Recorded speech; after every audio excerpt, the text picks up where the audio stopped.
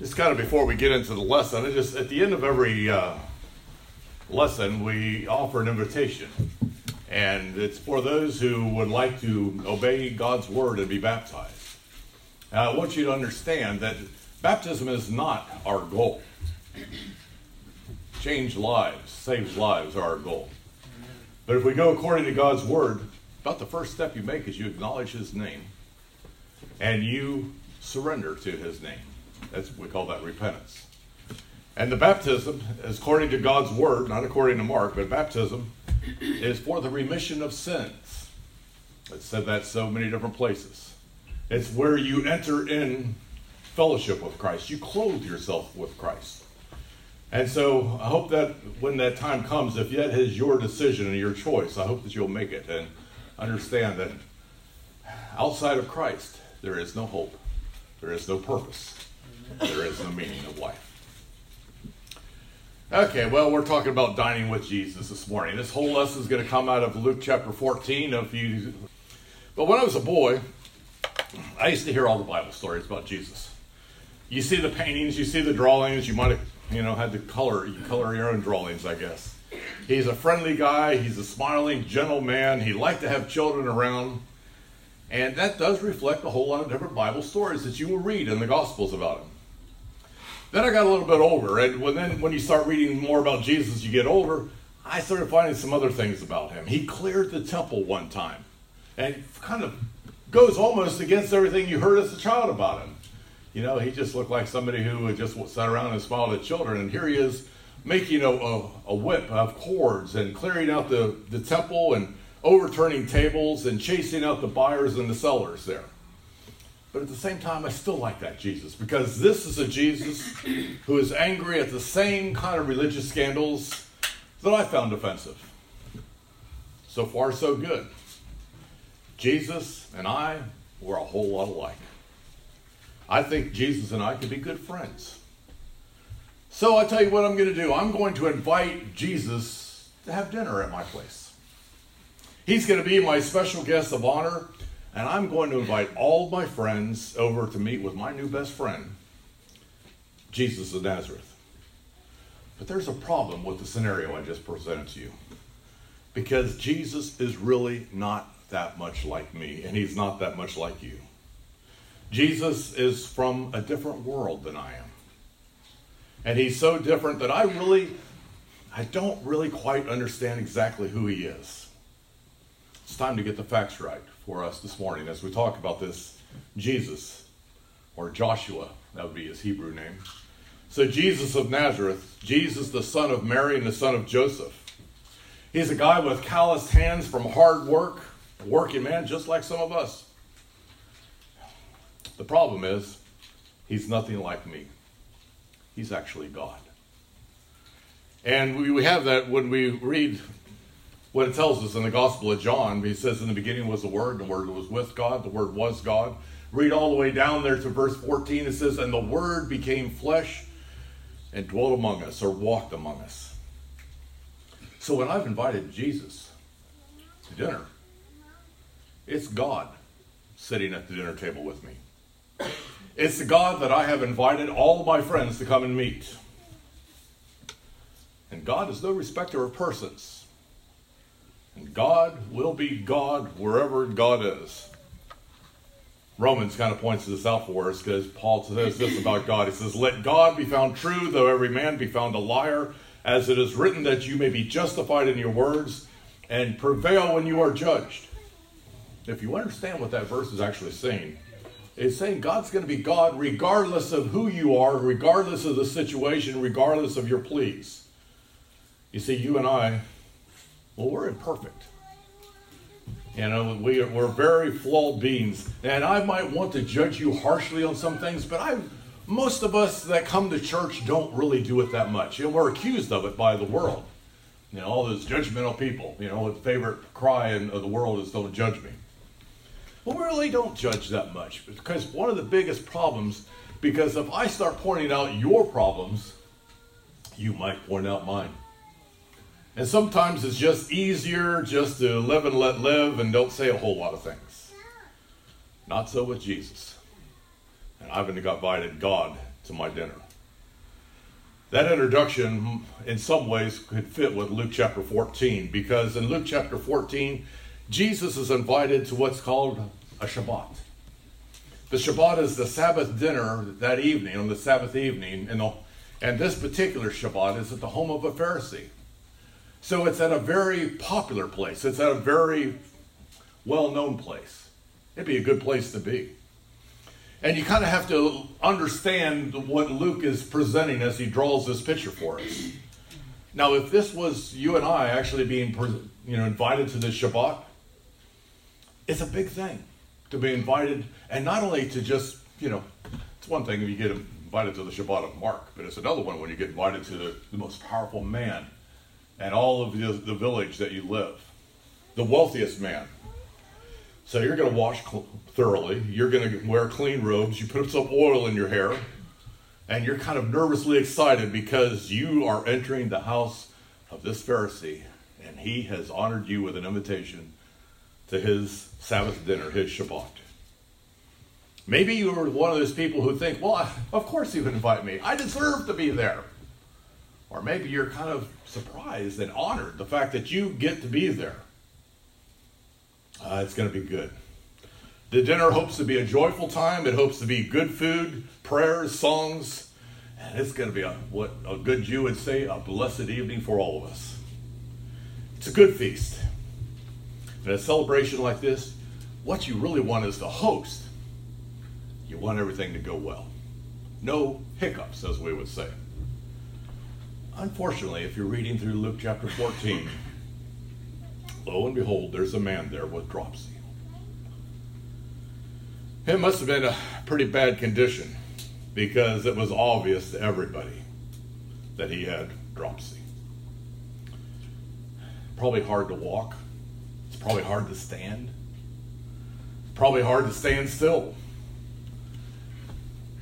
What you do at a situation like this, if you just ignore him, maybe he'll go away. You see, part of the problem with these Shabbats is, although you invite your special guest, tradition is it's kind of an open dinner. So even if I'm not invited, I can show up. Now, there might not be a seat for me. The seats have already been taken by those to whom they were assigned to. But you can kind of wander in the door and kind of walk around the back of the table, say your hellos and your greetings, maybe reach over and take a piece of bread. And then you just kind of move. It's almost like a line of people that would come in and out and just kind of drop in and then go on maybe to whatever Shabbat they were really invited to. So it's a very public meeting. And here's this man with dropsy. Nobody invited him. Nobody wants to notice him. They want to ignore him. The problem is you invited God to dinner. You invited God to the Shabbat. And God notices him. God sees him. Here's the problem with God. He always sees. Sometimes we get a little judgmental about God. We're real good at judging God because, well, wait a minute, God, you see these things, but you don't necessarily do anything about them. Because the way I understand the omniscient nature of God, he sees wars. Don't always have a firm sign that he's intervening in those wars. He knows how much my back hurts. Why doesn't he send me a miracle? He sees the hospitals. He knows about homeless people under the bridge, and he knows about those people that cry late into the night. Here's the problem with that judgment of God. We see the same things that God sees. And for some reason, we think it's his problem, but it's not my problem. It's not our problem. But in Luke chapter 14, we invited God to our dinner, to our Shabbat. And so Jesus, looking at this man and looking at the crowd, he says, is it lawful to heal on the Sabbath or not? Now, that kind of a question in a Bible class, we can get comfortable with that and we can debate. We can even divide and take sides. There's only one problem with making this a religious debate today. The man with dropsy is standing there while Jesus asks the question. And there's no friendly, lively debate this time, because the problem is the man with the swollen limbs and the pained look on his face is right there in the room with you. This is not a doctrinal issue. This is life. And I think sometimes in today's church, that's one of the problems or challenges we have is we need to be facing the problems of life and not just make everything a religious issue. And until our faith and our daily walk touches lives of other people, we don't have faith. We have religion. And that day in Luke chapter 14, that's what was going on. They had religion. They did not have life or faith. Putting it personal for myself, it's not too long ago I had a conflict with a brother. It wasn't even in this country. And I got really frustrated with the guy.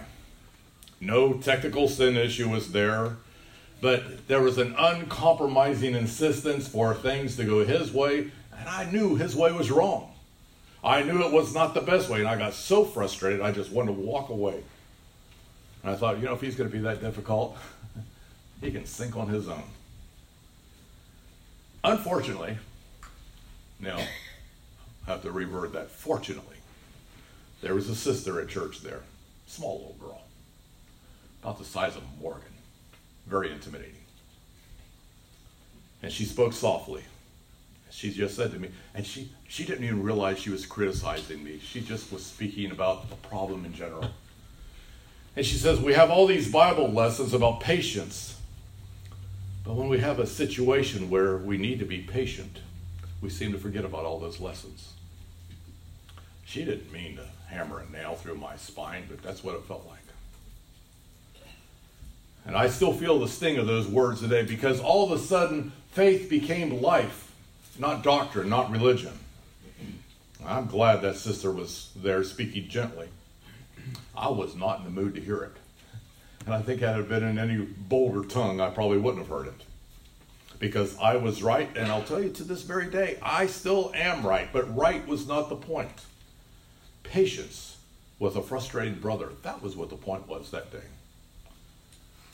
So you go back to Luke 14. We're not talking about religion. We're talking about life. There's a man with dropsy.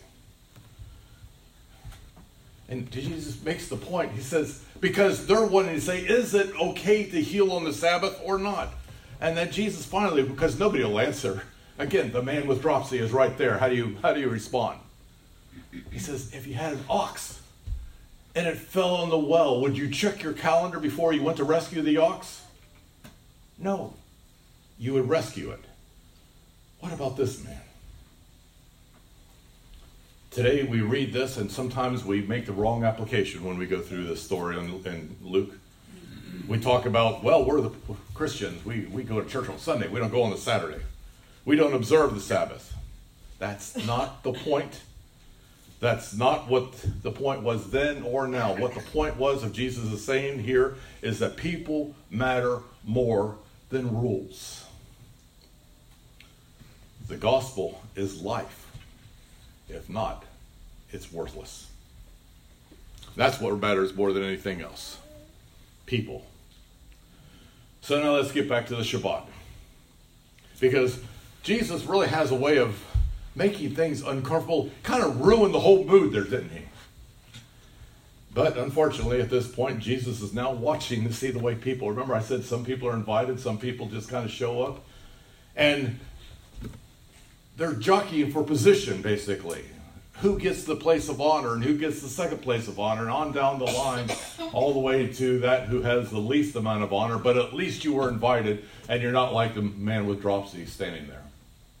Oh, the man who Jesus cured also. So Jesus notices how the people are taking their seats at this Shabbat. The important people take the important seats, and there's a pecking order to everything there.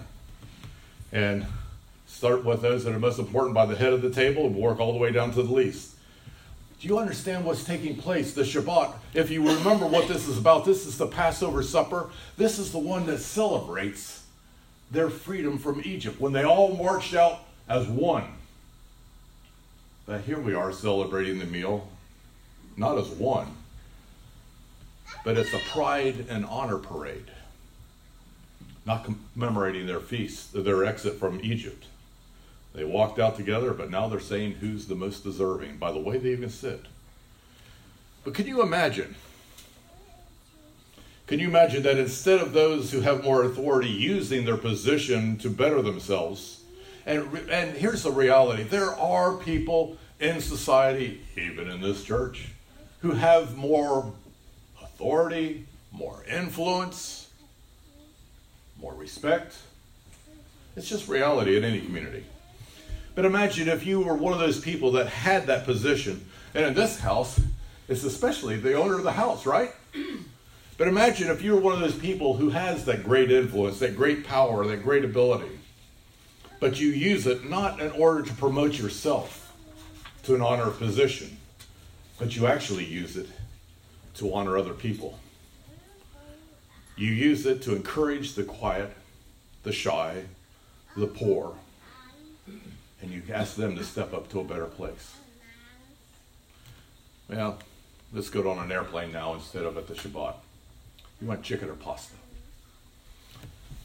I've been flying to Europe now once a year, twice a year, sometimes 3 times a year. And I'm not sure how it is on the way over there, but I can definitely tell you on Delta flights on the way back. Here's the first question, about 2 hours up in the air, and they feed you. And here comes the flight attendants. And the question they ask you is chicken or pasta? Because those are the 2 meals that are being offered. Guess what? Everybody takes the chicken. Last time I was on the plane, she said, chicken or pasta? And I looked at her and said, I'm going to be different today. I'm going to take the chicken. She almost fell on the floor. Because she knows what happens. The people in the front of the plane all get the chicken. By the time it gets to the back of the plane, there's nothing left. They don't say chicken or pasta when they get to that last 10 rows. They say, we got pasta. That's all you get. Well, at a meal of God's people, the pagan gets the chicken, and you, the believer, the saint, might end up with a pasta. I know a few of you would have ordered the pasta anyhow, but I've never seen you on my flight. Do you understand the point, though? You have the choice. Because of where I sat on the airplane, I always get the choice of what's best. Can you imagine that because of who you are as a Christian, you have the choice of what is best, but you surrender that, you give it to another? And so Jesus talks about that. He not only talks about the way they sit, he also talks about who you invite to your meals. He says, invite the outsider, invite the one that's not so welcome, the one that's poorly dressed, the one that otherwise you might just have passed by. He says, invite the cripple, invite the lame, the blind. Get the point? That person that you might not notice, you and I must force ourselves, make the actual unnatural choice to love people by our actions. We love actions. We show through our love of actions. And the question is, when you do a loving action for somebody, are they going to bless you or are they going to praise you? That's never the question that Jesus even asks in the parable that he tells them. And in fact, they might get the chicken and you might not even get the pasta. The worst thing about that, when you do something nice, nobody might notice. But it's what's right. It's what's blessed. And it's what blesses other people. And what Jesus is saying here in Luke chapter 14 in the house of this Pharisee is that the Shabbat we honor God, not ourselves. And the Shabbat represents life. God sets you free from your slavery. Who do you honor? Well, this is becoming a very uncomfortable dinner.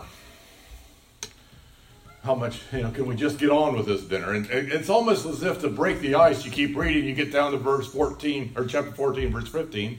Somebody there at the table just breaks out and says, blessed is everyone who eats bread in the kingdom of God.